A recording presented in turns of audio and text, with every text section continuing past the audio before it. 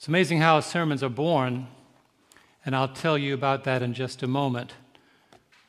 But I'd like to begin by inviting you to turn with me to 2 Timothy 1 and verse 12. 2 Timothy 1 and verse 12.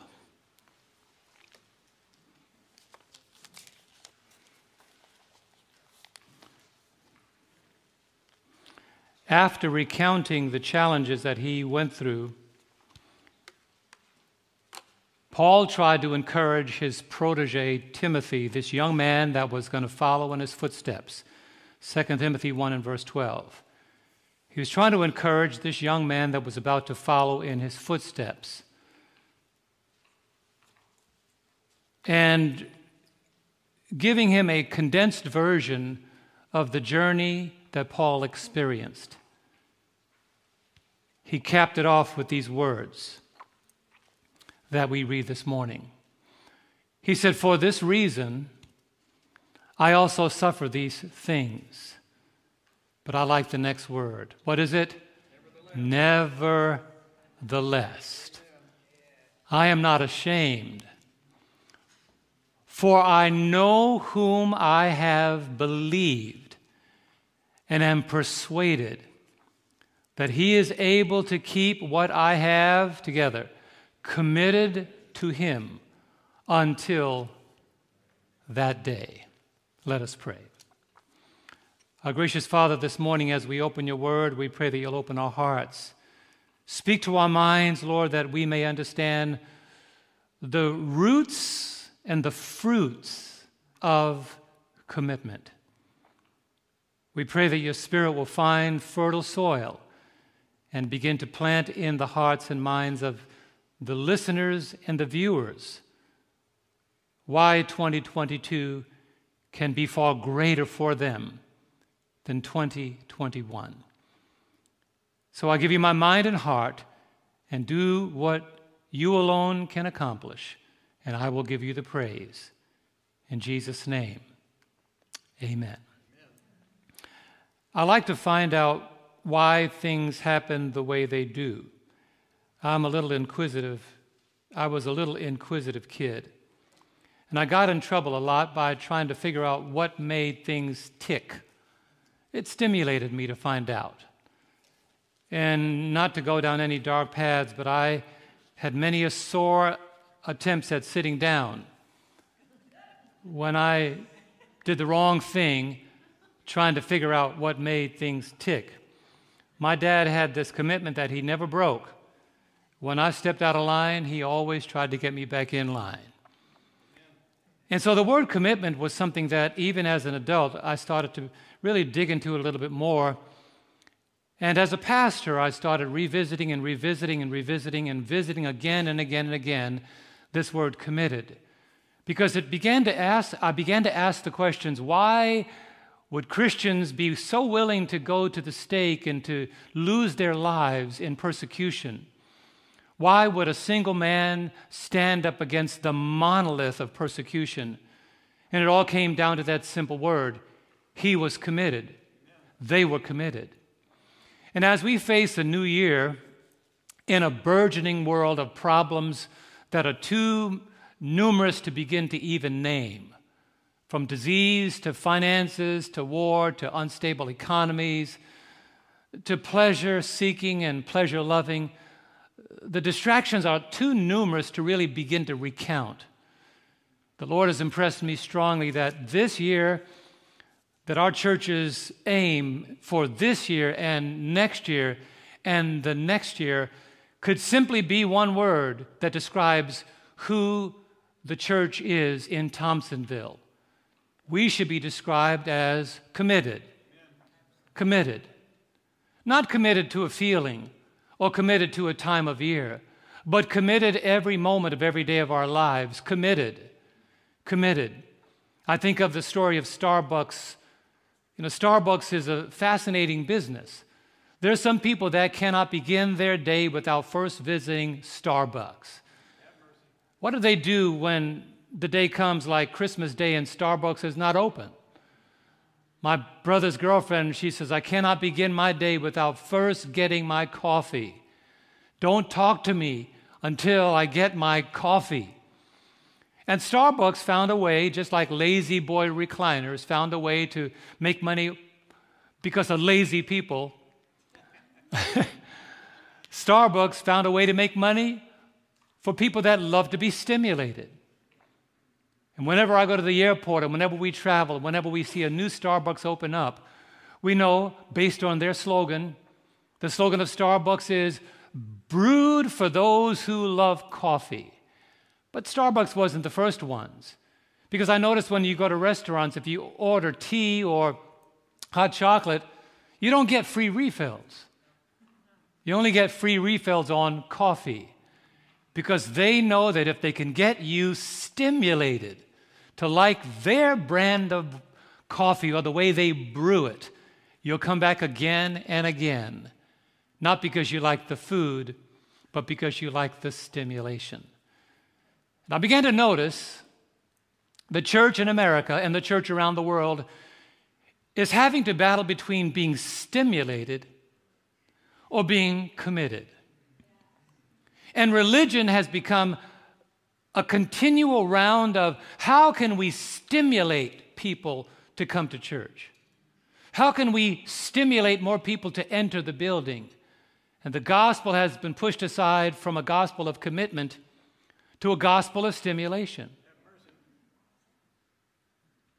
But stimulation, you'll discover, is an enemy to commitment because commitment does not require stimulation. As far back as you can go, you'll find that stimulation and commitment are in constant battle. Go back to the very beginning, before the Garden of Eden. The Bible says that Lucifer was perfect in the way that he was created until the day that iniquity was found in him. And when you read the story and you follow the train of the great controversy, you find that he allowed his thoughts to be stimulated, to be revisited, until it went into an insatiable desire to replace God. His commitment to God was replaced by his stimulation to replace God. And today, stimulation is driving much of what makes the world go round. Said another way, what we should do is often canceled and postponed by what we don't feel like doing. Stimulation. Stimulation varies with incentive. People often ask the question, what's in it for me? That's stimulation. But commitment is anchored in principle because commitment has already decided that it is not about me. It is about something greater than myself. And when you look at these two emotions, stimulated or committed, both of them fight to be the place where the heart takes up residence. Both desire to reside in the heart because stimulation and commitment knows that the heart is the seat of every battle we face. And that's why you'll discover that stimulation is ineffective when the heart is committed. Stimulation cannot work when the heart is committed. Look at Deuteronomy 6 and verse 5. The Lord began to remind the grown-up version of the Israelites that left Egypt when they were just simply young children. Deuteronomy is like the second Exodus. It is the book written for those who have grown up now. The Lord already told this to the parents, but now that some of them died in the journey of the wilderness, God is now reiterating this to those who have grown up. He said to the now adult children, "You shall love the Lord your God with all your heart, and with all your soul, and with all your strength." That's commitment. Because if you love the Lord with all, how much is left for everybody else? Zero. Absolutely nothing. What is God saying? When I have first place in your life and you are completely committed to me, then you are safe to operate in the arena of other relationships. The Lord knew that the Israelites would face these constant battles from Egypt to Canaan, and he wanted those who saw their parents die off for one reason or the other, either losing their passion to follow Christ or being persuaded by the nations that they confronted. He said to the grown-up children now, I want you to do what your parents may have failed to do, to love me with all your heart, with all your soul, and with all your strength. And I can say to us today, the safety for the church in the last days is the same safety that the Israelites were given by God. Today, there will be no room for stimulation if we allow ourselves to be committed by loving the Lord our God with all our hearts, all our soul, and all our strength. Can you say amen? You find that commitment does not argue with requirements. Let's say that again. Commitment does not argue with requirement. When you're committed to somebody, doing for them, like my wife and I do for each other, there's no argument. Matter of fact, I'm tuned into the nuances of her voice. Sometimes I'd hear her far away from, she'll go, oh, and I'll be in the middle of something and I'll get up, are you okay? And I find that maybe something fell on her foot or something she touched in the oven burned her finger. But you're so committed, you become nuanced, you become locked into the very nuances. Wouldn't that be amazing that the very nuances of God gets our attention that quickly? If God say, this is the way, walk you in it, the nuances of God speaking to us gets our attentions very quickly. When you look at commitment, look at how God further illustrated this. And he also indicated the blessing of commitment. Deuteronomy chapter 10, verses 12 and 13. He said, and now, Israel, look at this. What does the Lord your God, what is the next word? Require of you. He didn't say, what would you like to do for the Lord? What do you feel like doing for me? This idea that God does not require anything of us, but that we could do it when we feel like it, is foreign to the principles of the kingdom. He says, what does the Lord your God require of you? And here it is. But to fear the Lord your God, to walk in all his ways, and to do what else? To love him, to serve the Lord your God with all your heart and with all your soul. Leaders, that's how we serve God. In verse 13, and to keep the commandments of the Lord and his statutes, which I command you today. And look at the last three words. What are they? For your good. Oh, if we could only know that serving God is for our good, how much would we serve God? If we knew. I saw just recently somebody actually sent me this video clip, and it was funny. I had to laugh. It was a picture of a boy opening for Christmas a PS5 box. I don't know. It's a PlayStation 5. You know, young people, they just so inoculated by playing games. So he was opening this box, and on the front cover, the picture of the PlayStation 5 is a PS5, and the caption read, I told my son I would get him the PlayStation 5 system whether he did good in school or not. What stimulation is that? What motivation is that? What commitment is that? So I'm looking at the picture as he's opening the box, and it's funny how they do that. He's opening the box, his face is lit up. Well, he opens the box, and there's not a PS5 in there. There are pencils and pens and notebook paper. And he looks in the box, and he looks up at the video where it's like,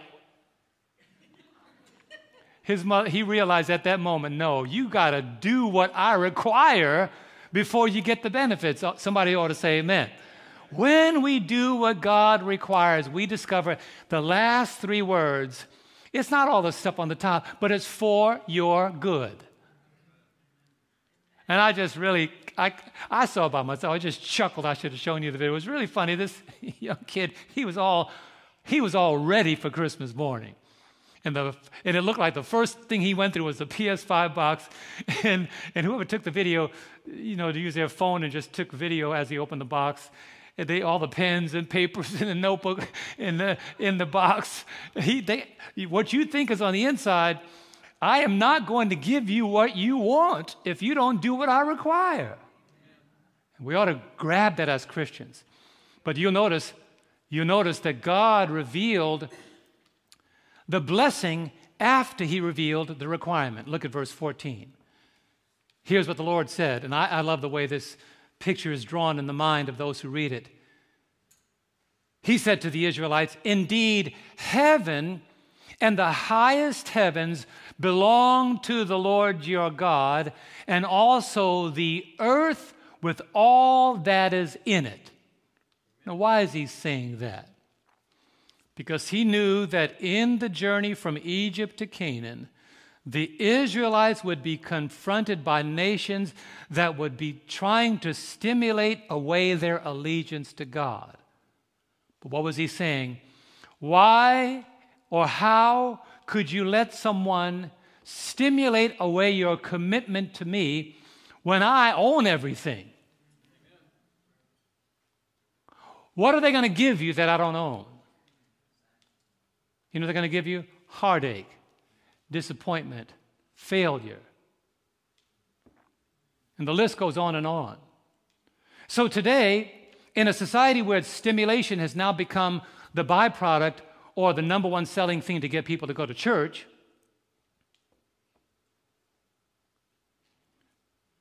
somehow the world has convinced Christians that if religion or Christianity doesn't stimulate you, then it can't really be all that good. Knowing human nature, knowing the generational impact of being in Egypt for 400 years, knowing the nations that lay in the pathway of Israel, God reminded them, don't allow those who don't owe anything or own anything to stimulate away your allegiance from me. I like the way the psalmist David said it. Psalm 24, verse 1 and 2, you've read this since you were a child. The Lord said to us, "The earth is the Lord's, and the fullness thereof, the world and they that dwell therein. For he hath founded it upon the seas and established it upon the floods." How much does God own? Come on, say it. Everything. So if you are a thing-centered person, the best person to know is God. But know this, God is not going to give you anything that's going to be for your harm. Everything that God is giving you, every good and every perfect gift comes from God. But getting back to the thought of stimulation, stimulation ignores commitment by seeking to persuade us that there is something that God is incapable of providing. And when you listen to that lie, stimulation sends you on an unquenchable search for something that you will not find in the presence of God. That's how the great controversy began.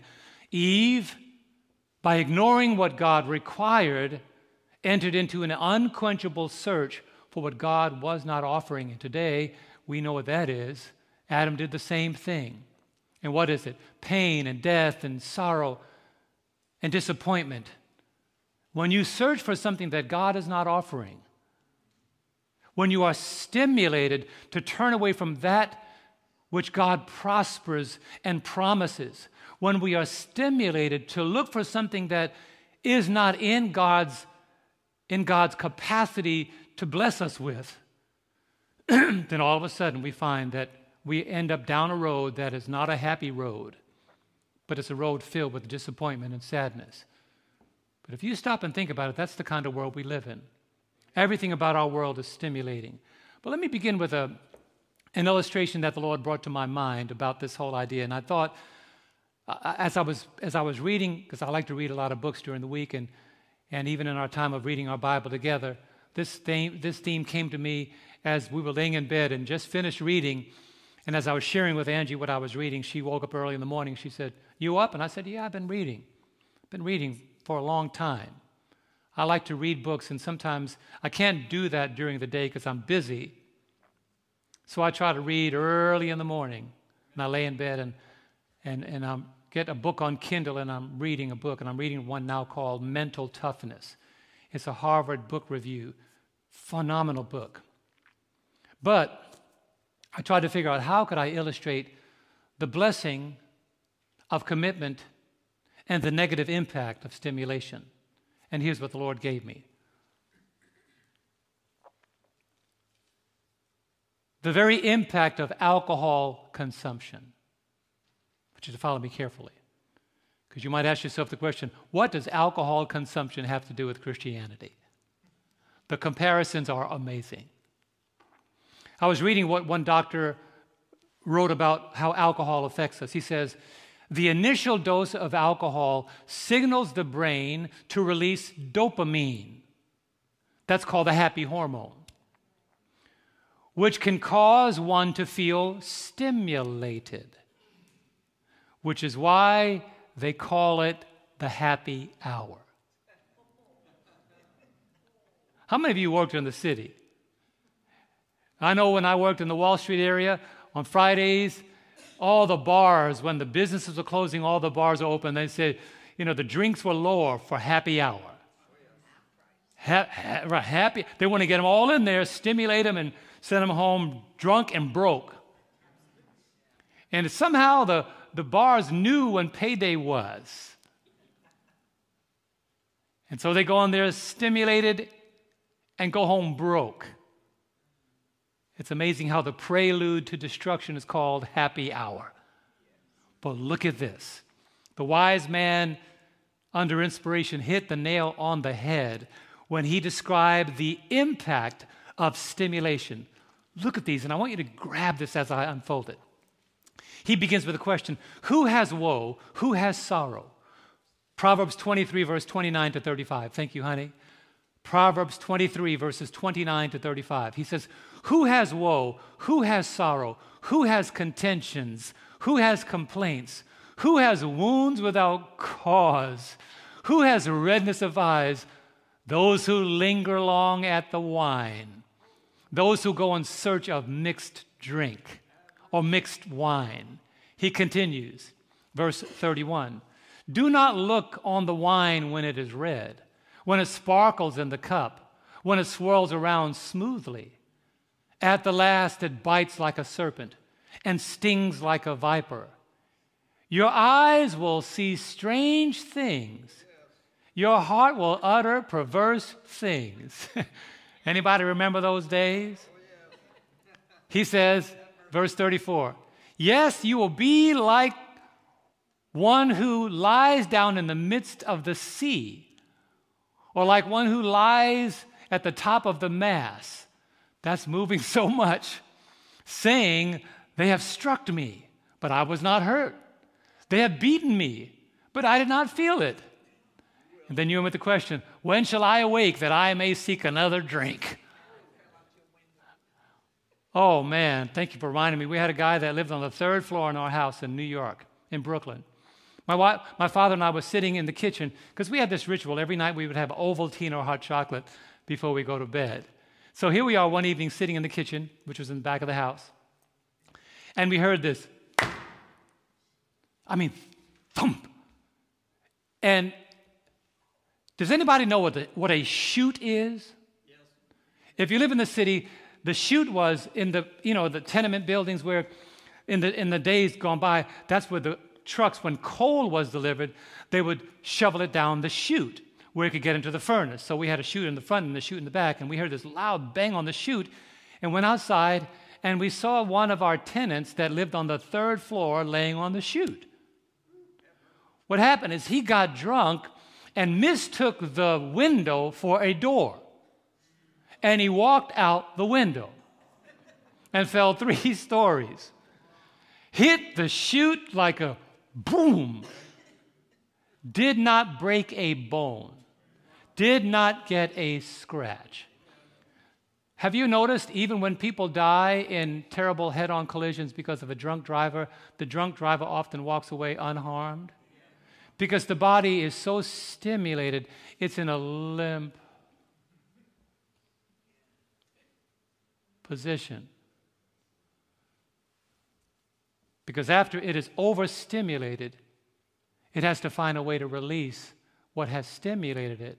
So it now causes the body to be limp. Such is the case when people are overstimulated by things that seem to be religious. And they go home and their experience is limp. Because like all stimulants, they temporarily stimulate you, but they keep you craving for more of the same thing. Just go down the list. Drugs, alcohol, sex, violence, movies, media, social media. The stimulus check. You know what amazes me? I got to just say this. Lord, this is not a political statement. You know, people that hated a certain president or hated the other president, they still accepted the stimulus check. You know, I said, if you don't like them, send the check back when it comes. How crazy that is. Anyway, that's enough for politics. But it's ridiculous. It's ridiculous. When you are stimulated, the only thing it does is you have this limp experience. And you can't wait till next week to go back. And we were in a church in Singapore. You went out there that time. We were in a church in Singapore when I was singing with the Heritage Singers. They had called me to join them out in Singapore, and I met them over there in Singapore. And we were at a church on a Sunday morning. And as soon as we walked into the foyer, you smelled coffee, and they had donuts in the foyer.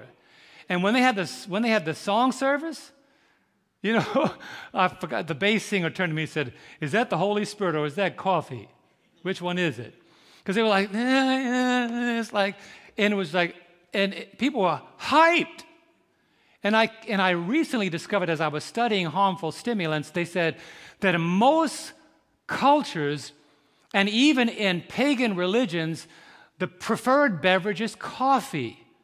Because before the person gets to the place where they are euphoric, coffee helps move them in the direction of euphoria by introducing a stimulant. And that's why these religions are addictive, because what they teach you to do and what they introduce into your system are both addictive. But don't forget what the Bible text said. After all these stimulants let you down, at last it bites like a serpent, stings like a viper. Your eyes see strange things. Your heart will utter perverse things. In other words, you can't make sense out of what is clear in God's Word because your religion is based on stimulation. So it's hard to... Somebody was just telling me, actually Donald Owen was telling me, he put together a 6-minute video. And he said most people only watch 2 minutes. And when I was preaching in California, somebody tried to get me to shorten my sermon by saying to me, you know, people only have a 20-minute attention span. And he had on a San Francisco 49ers jacket. So I said, why don't you watch just 20 minutes of the Super Bowl? It didn't sit well with him. We had a church, they were all San Francisco 49ers fans, and I just detested when the Super Bowl came around. It's because like 30% of our congregation wore San Francisco 49er jackets to church on Sabbath morning. What do you think they were talking about? The football, not about Jesus.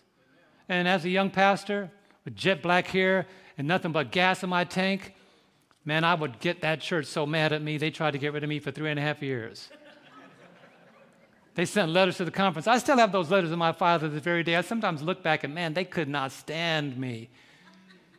And then when the Blue Angels came around, I wouldn't see half of the congregation. And I'd say, where are they? They said, well, the Blue Angels are in town today. You know, the Marine jets? Wasn't too far, Navy, wasn't too far away from where we were. Next Sabbath, I'd say, yeah, we should be preaching the 3 angels rather than watching the Blue Angels. Man, they didn't like me.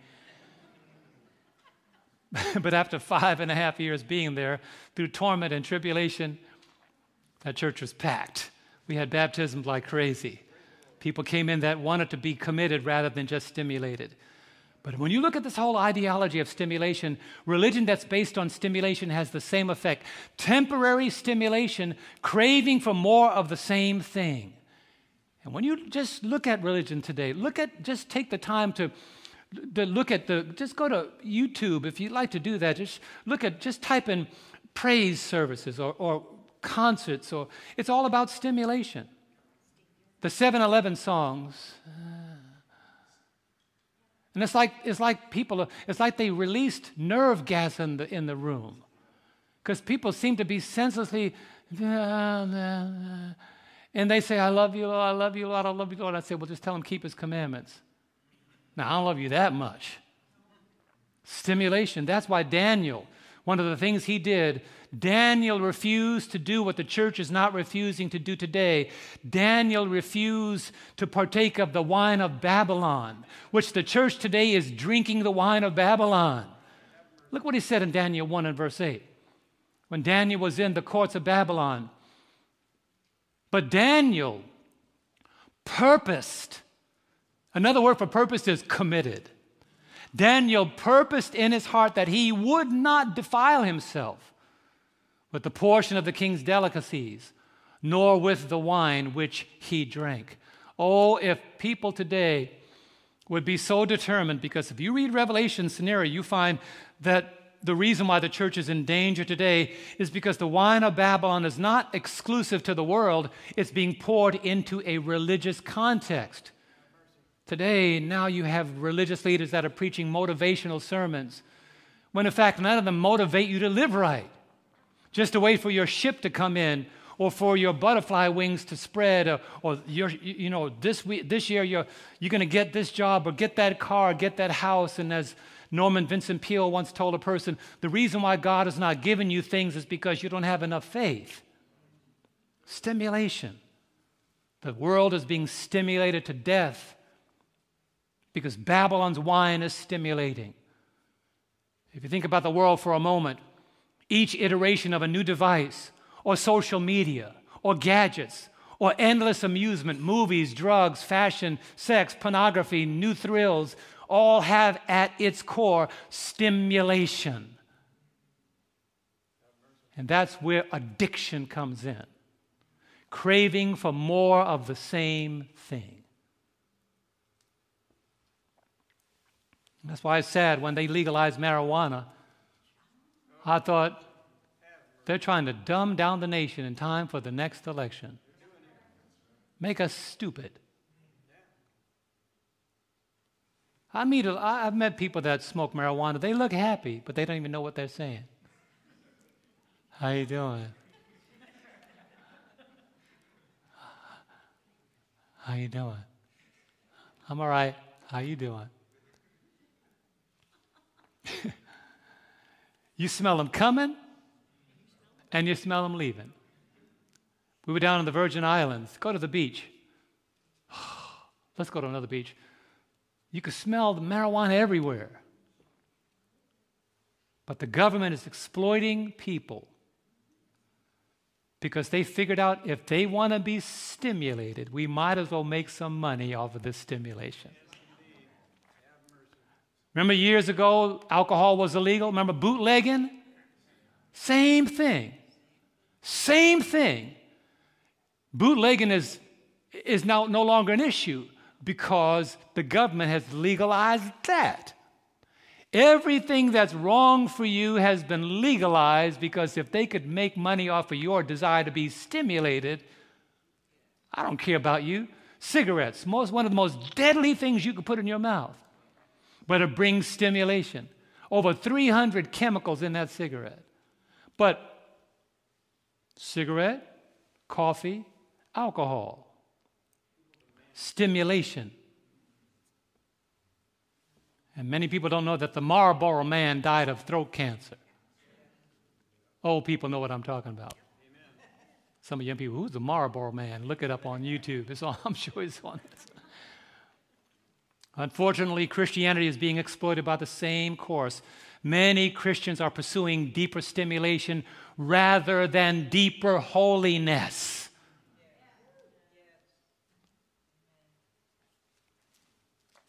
And so you got to, why should I come to your church? Well, we're Bible-based. That don't do it anymore. We are Bible-based. We teach solid scriptural doctrines. And they walk in and they see a pianist and 4 people singing, and they ain't no.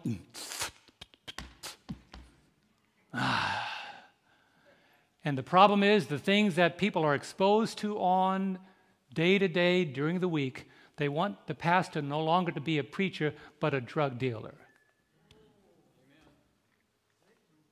The Apostle Paul told Timothy, he said, this is coming. 2 Timothy 3 verse 5, this is coming. Having a form of godliness, but denying its power. And from such people turn away. That is the day and age in which we live, stimulation. But we didn't just get here. When you look at the trek of the 7 churches, when you look at the church of Sardis, existing at a time where religion began to be diluted by the political forces of the Roman Empire, introducing all the things that stimulated society and called Judaizing and keeping the Sabbath anathema, they made keeping the Sabbath and being faithful to God's word a bad thing. So they introduced feasting and merrymaking on Sunday, and that's why the Lord said what he did about the church of Sardis. Look at Revelation 3 and verse 1. At a time when the church was being diluted by Roman influence, he said, I know your works, that you have a name that you are alive, but you are what? You're dead. And so people think that the atmosphere is exciting. You know, and now let us welcome.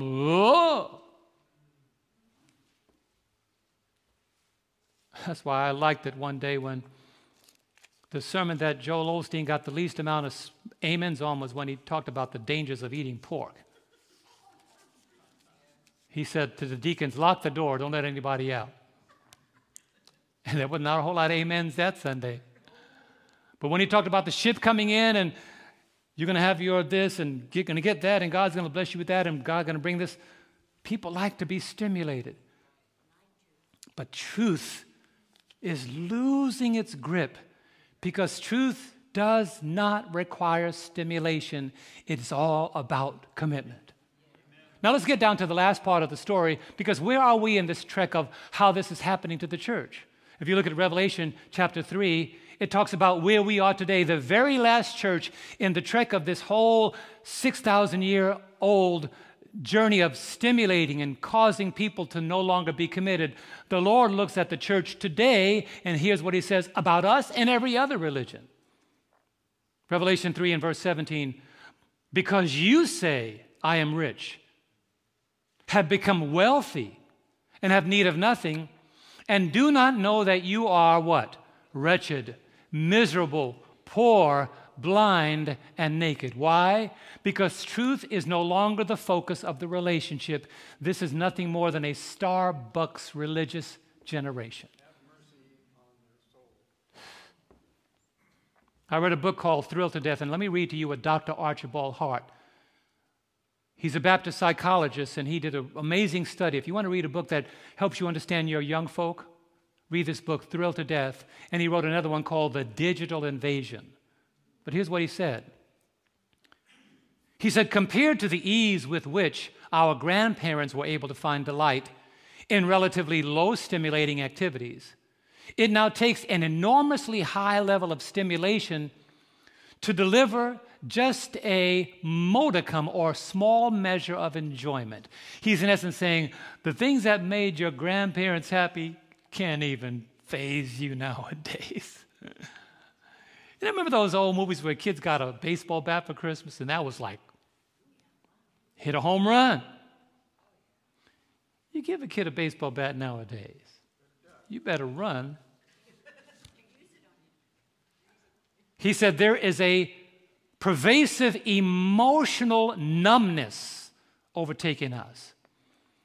Just as my grandchildren, and they will tell you exactly what it feels like. Many people now report what some has called a joyless existence, and that's happening in Christianity. How many people are excited to come to church anymore? Because coming to church is not about excitement. It's about commitment. A life where even the most significant accomplishments leave you feeling empty And what used to bring great excitement and happiness now leaves you numb and unsatisfied. We went back to our church in New York where we were raised. When we were raised in church, church was packed. And I asked myself, we go back to that church when sermon time comes, same church, good preacher, but I'm thinking, where's all these empty spaces? Where are the churches that are jam-packed? And we found them, even in Adventism, we found them, where the music is loud, where there's a whole lot of emotionalism. There's nothing wrong with good music. I'm a musician, I know that. I love good music. But when emotionalism and repetition and trying to get somebody to feel something, and if you don't feel it, it's not legitimate. You even also find these words, instead of worship the Lord in the beauty of holiness, you have these phrases, experience God. Come for a worship experience. I used to only see that in Sunday churches. Now it's all over the Adventist world. Worship experience. And it's like everybody's just gyrating and trying to get and walking down the aisle in rhythm. And I'm thinking, what is that? How are you going to get to heaven doing that? Jesus didn't dance in the Garden of Eden. He's in the Garden of Temptation. He said, it is written. Somebody ought to say amen. It's written. And if we are not standing on the foundation that's solidly based on the Word of God, which is committed to do what He said it can do, then we'll become victims of what's happening in Christianity. It's metamorphosizing from a Bible-based movement to a stimulation-based movement. It's what commentators call feel-good religion. Let me introduce you to somebody that you may never have heard of before. Most people may have never heard of Dr. Vance Havner. Have you heard about him? Okay, we got a teacher in the back. I'd expect Evelyn would hear because she's very well read. He died when he was 85 years old. Reading part of his biography or his life sketch. They said he was a godly man, so obsessed with the Word of God that he began outdoor preaching when he was only 14 years old. And he said he didn't want to stop until he went into glory. His preaching, as they said, didn't bring condemnation, but conviction. And he says that's just what he desired. You may not know him, but you didn't forget his most famous quote. The church is a hospital for sinners and not a museum for saints. That was Dr. Vance Havner. Remember that now? He said it first. Dr. Vance Havner detested the social gospel because he saw the social gospel as a Band-Aid and a cheap solution that did not address repentance and faith. And here's what he said. I'm going to share with you a number of his quotations. Powerful. Dr. Vance Havner said, plenty of church members are shaky about what they believe, while not many of them are shaken by what they believe. When Dr. Vance Havner saw the declining condition of the church in his day, he said, most church members live so far below the standard that you would have to backslide to be in fellowship with them. That's serious. Dr. Vance said that Christianity that thrives on comfort is useless. Here's what he said. He said, we have comfortable homes to ride in, comfortable homes to live in, comfortable cars to sit in, comfortable churches to hear comfortable sermons. How can you know anything about the reproach of Christ? Comfortable. He said modern day preachers try to comfort the afflicted, but never afflict the comfortable. Comfort. The church wants comfortable religion. But religion that ignores the demands of the cross will be comfortable, but it won't deliver what God promises that commitment can deliver. That's why Jesus said this as he did through Dr. Luke. In Luke 9 and verse 23, notice Notice the demands of the cross.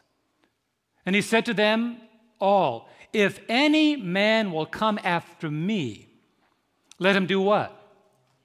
Deny himself and take up his cross daily and follow me. If you're going to take up your cross daily, that's commitment. That's not stimulation. How many of you read your Bible daily or have a daily time of devotional studies? How can you expect to experience what it really means to be committed if all you want to experience is what it means to be stimulated? Because stimulation brings about a feeling, but a feeling will never sustain you in times of difficulty. Committed Christianity is the product of being broken by the gospel. Committed Christianity is the product of being broken by the gospel. I always fear people when they say, oh, I don't have any trials. I'm nervous when I meet Christians that don't have trials. You know why? Because I've said, God can't trust you to represent him in a trial, therefore he hasn't brought the most difficult one yet. Because when God can trust you to represent him in a trial, he can allow you, like Job, to go through it because he knows you're not going to charge him foolishly. Matthew 21:44, look at what happens. Look at what happens that will take you from stimulated to commitment. Here's what Jesus said. And whoever falls on this stone will be broken. But on whomever it falls, it will grind him to powder. What is being said? There's not enough broken Christians. Let me help you understand. I don't mean people that are broken emotionally. I mean people that are broken from the natural so they can be put back together in the spiritual. We never break the connection from the natural to become rebuilt in the spiritual. And Dr. Vance, I'm going to bring the quotation up on the screen because I want you to see this one. This one spoke so widely to me about how blessed it is to come to a place in your walk as a Christian where you experience that God just broke me so he could rebuild me. Look at what he said. Brokenness is seen as a weakness to the world, but a sign of strength for the believer. And so he often reminds the church, look at this, that God uses broken things. Look at this. It takes broken soil to produce a crop, broken clouds to give rain, broken grain to give bread, broken bread to give strength. It is the broken alabaster box that gives forth perfume. Brokenness is Peter, weeping bitterly, who returns to greater power than ever. Broken. And Jesus seconds that with the words of John chapter 12 and verse 24. Most assuredly I say to you, unless a grain of wheat falls into the ground and what? Dies. It abides or remains alone. But if it dies, if it's broken, it produces much grain. That's why the gospel of stimulation is always in controversy with the gospel of commitment. The devil knows what our capacity can be if we allow the gospel of commitment to break us from our natural feelings to our spiritual commitment. Because you can't have two. The gospel of stimulation will fail you every time. Because there's nothing about troublesome times that are stimulating. Does anybody know what I'm talking about? Nobody says, I'm looking forward to more trouble. Oh, no, there's nothing about trouble that's stimulating. But the gospel that stimulates produces fear at the very moment that the gospel of commitment will sustain you. Did you grab that? The gospel of stimulation will produce fear at the very moment that the gospel of commitment will sustain you. What am I saying? Isaiah 41:10. Here's the gospel of commitment.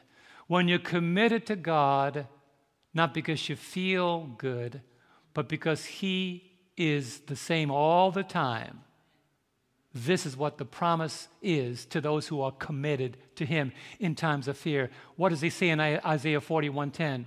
What are the first two words? Fear not. Why? For I am with you. Be not dismayed, for I am your God. I will strengthen you. Yes, I will help you. I will uphold you with my righteous right arm. What is he saying? When stimulation has drained itself out of your bloodstream and you feel lower than you've ever been before and difficulty comes, only the gospel of commitment can say to you at a time when you should be fearful that you don't need to be fearful. And this hope is not found in ignoring what lies ahead, but it is in looking to God, whose sovereignty is certain and whose promises are sure. I am with you. Be not dismayed.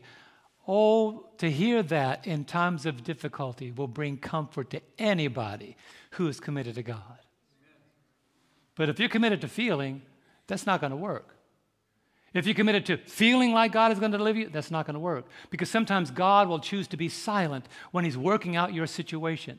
Sometimes God will make it appear as though he's forsaken you just so that he could strengthen your faith in believing that he's still there even though he doesn't appear to be. And that's why Jesus said, my God, why hast thou forsaken me? But in reality, God didn't forsake Jesus. He was closer to him than at any other time in his earthly ministry. But he hid himself in the clouds. He hid himself in the clouds. God knows how to hide.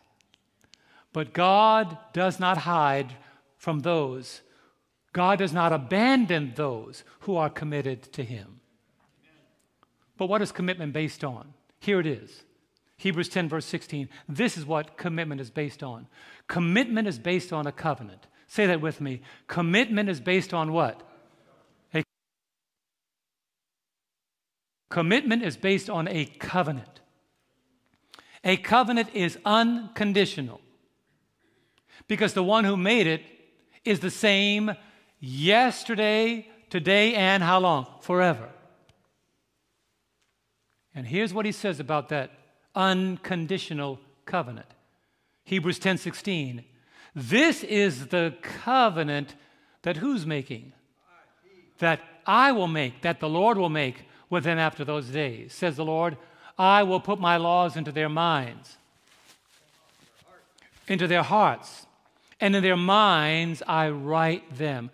The covenant relationship means that we remain, when we remain committed to God, God remains committed to us. Now you might say, doesn't God still remain committed to us when we are not committed to him? That depends. Now, what does that depend on? That depends on what God is working out. And that's why I've stopped trying to figure out God.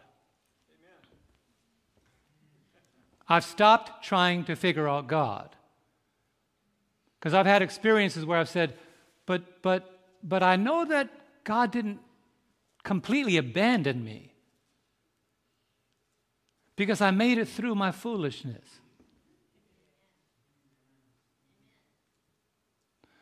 But now that I look back on my foolishness, I realize I was not as blessed as I could have been.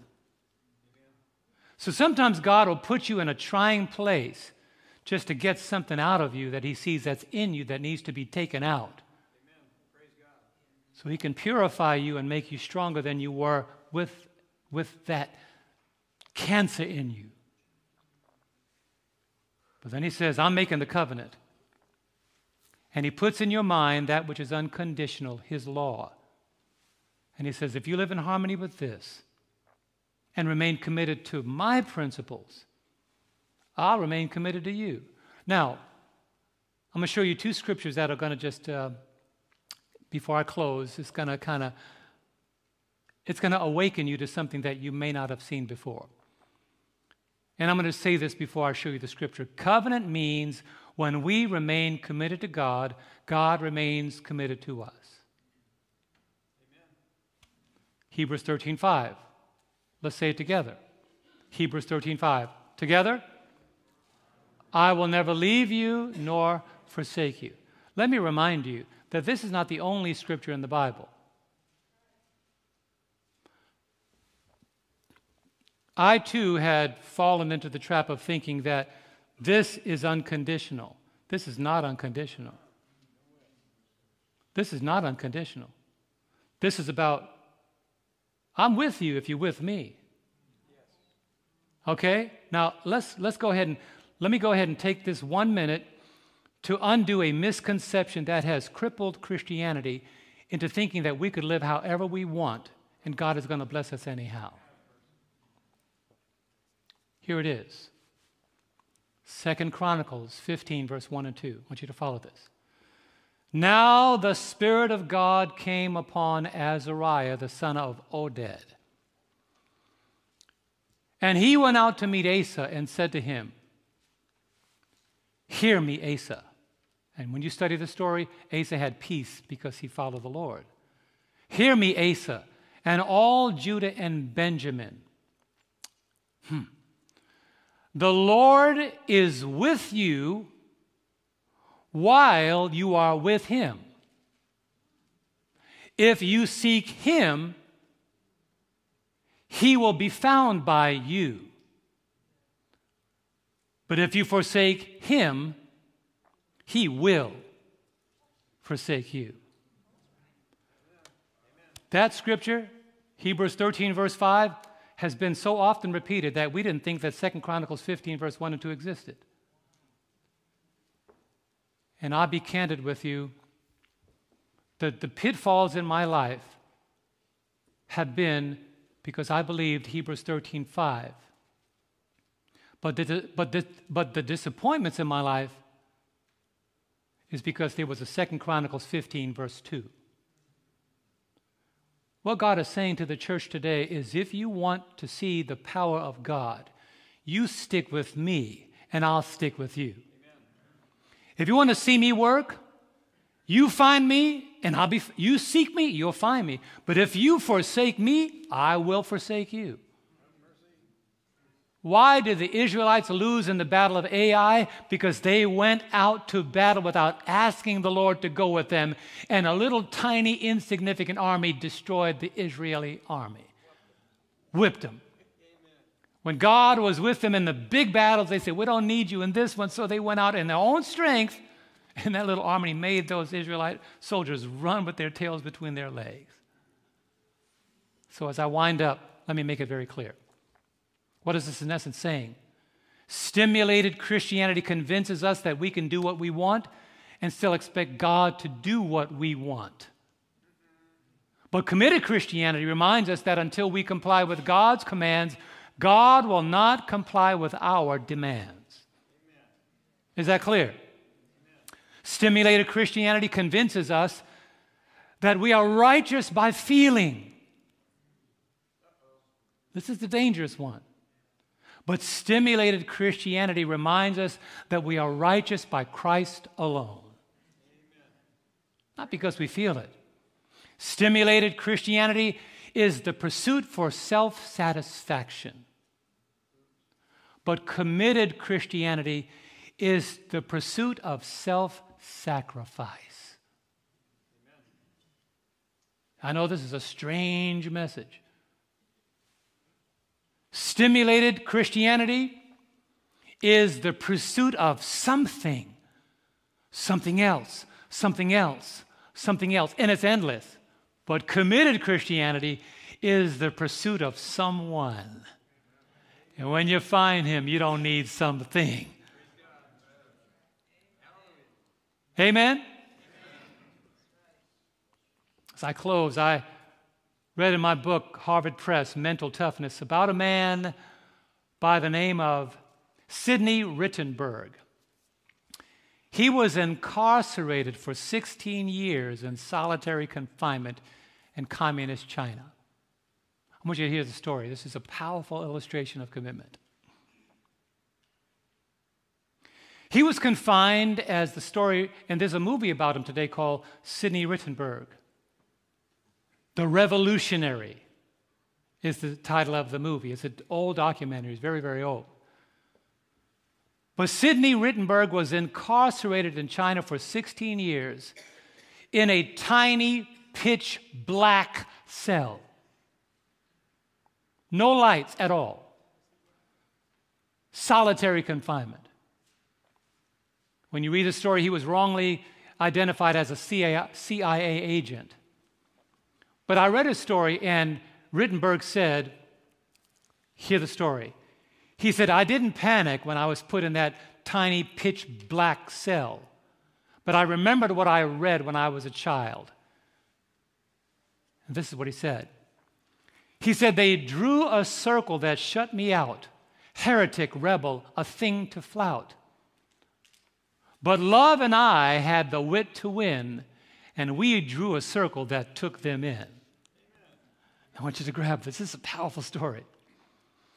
So what did he do? Instead of looking at the prison guards as his adversaries, through kindness and love, he drew the prison guards into his circle. He developed relationships that would help him adapt to his confinement. He started talking to those who incarcerated him. Because he was fluent in Chinese, he then persuaded the guards to bring him books to read. But you heard me right. How can you read books in a pitch black cell? He also convinced them to get him some candles so he can read. He decided after his first year that he was going to devote himself to improving his mind, making his mind more scientific, more pure, and more dedicated. He believed that if he raised his consciousness through relationships, that his captors would understand him better. So Rittenberg, as he said, committed himself to the ideals that surrounded his life. In 1955, 6.5 years after he was incarcerated, his prison door was finally opened. And here's the account. There was a representative of the central government of China telling him that he had been wrongly accused, that the government was making a formal apology, and that they would do everything possible to make restitution. He said when his captors offered him money to start a new life in the United States or to travel in Europe, Rittenberg declined and chose to stay in China and continued his work. How many people wouldn't want to leave China after being incarcerated in pitch black darkness for 6.5 years? That's the last place you want to be. But look at the story. He was committed, this is the memoir, he was committed to use hardship as a stepping stone to personal growth. Today there is a firm called Rittenberg and Associates, dedicated to developing business ties between the United States and China. And he said, if I was never incarcerated in that pitch black cell, I wouldn't be equipped to do what has now impacted both the United States and China in the business industry. Rittenberg died in August 2019, but here's what it said. The summary. Sidney Rittenberg could not have survived in a pitch dark cell for 6.5 years unless he had a cause greater than himself to be committed to. Amen. What does that say about us? Until we are committed to the cause of Christ greater than any personal cause, there is no way that we are going to survive in this pitch black world that has incarcerated us in stimulation. Unless we dedicate our minds to be more Christ-like, more pure, more spiritual, we can allow this dark, pitch black world to incarcerate us and just keep us stimulated. Or we can do like Sidney Rittenberg, use the time of darkness to become more pure, more Christ-like, and more spiritual. So I apply to our lives what Sidney applies to his. Speaking of the world, they drew a circle to shut me out. But love and I had a wit to win. We drew a circle that took them in. The world is a dark place, and there's somebody in the world today that is waiting for a Christian who learns how to live in darkness to draw them in. 2022 cannot be another year like last year, because stimulation may get us to begin, but only commitment will allow us to endure to the end. That's why this passage now makes more sense to me as I invite the praise team to come out. Because this song that they're going to sing is an embodiment of what I want Thompsonville to be for 2022. I think that our slogan for this year should be one simple word, not some long 5-page sentence, but one word should define who we are in Thompsonville. Committed. Come on, say it with me. Committed. And you put the other, committed to Bible study, committed to marriage, committed to witnessing, committed to service, committed to attending church, committed to being at Sabbath school when the church doors open, committed. Because if you're not committed in this vacillating world, there is no way that you're going to be committed when the kingdom comes, because God is not going to change you overnight to become a committed Christian. That's why Paul says, for this reason, I also suffer these things, just like Sidney Rittenberg. He suffered. Suffering is part of this life. Nevertheless, I am not ashamed, for I know whom I have believed, and I am persuaded that he is able to keep what I have together committed to him until that day. So my question today is simple. Are you stimulated or are you committed? That's your personal question. But if you no longer want to be stimulated, but you want to be committed, will you stand with me? Now I want you to know that God is going to note this,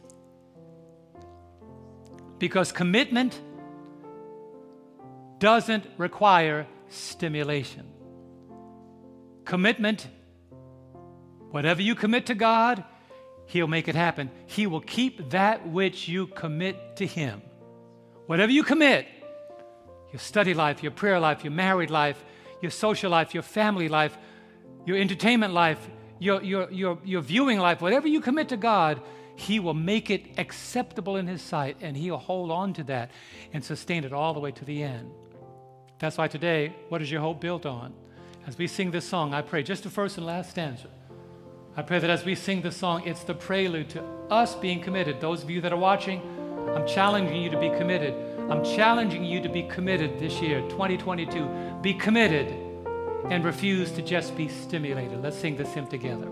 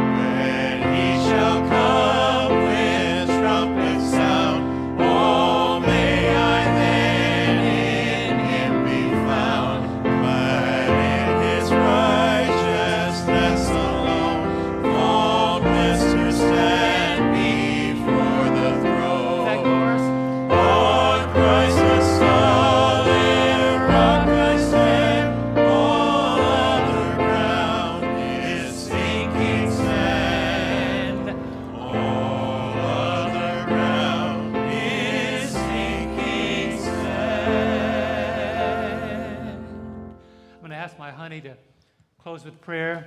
You know, we talked about this at home, that we want to be more committed in 2022 ourselves. Absolutely. We study our Bibles together, we pray together, we do devotionals together, but there's still that more. In your home, there's more that you can do. Don't ever think that coming up higher is a deficit. Coming up higher is getting closer and closer to God's ideal for your Christian walk. Amen, somebody? When you come up higher, you'll begin to see what committed is all about. Jesus didn't go to the cross because he was stimulated.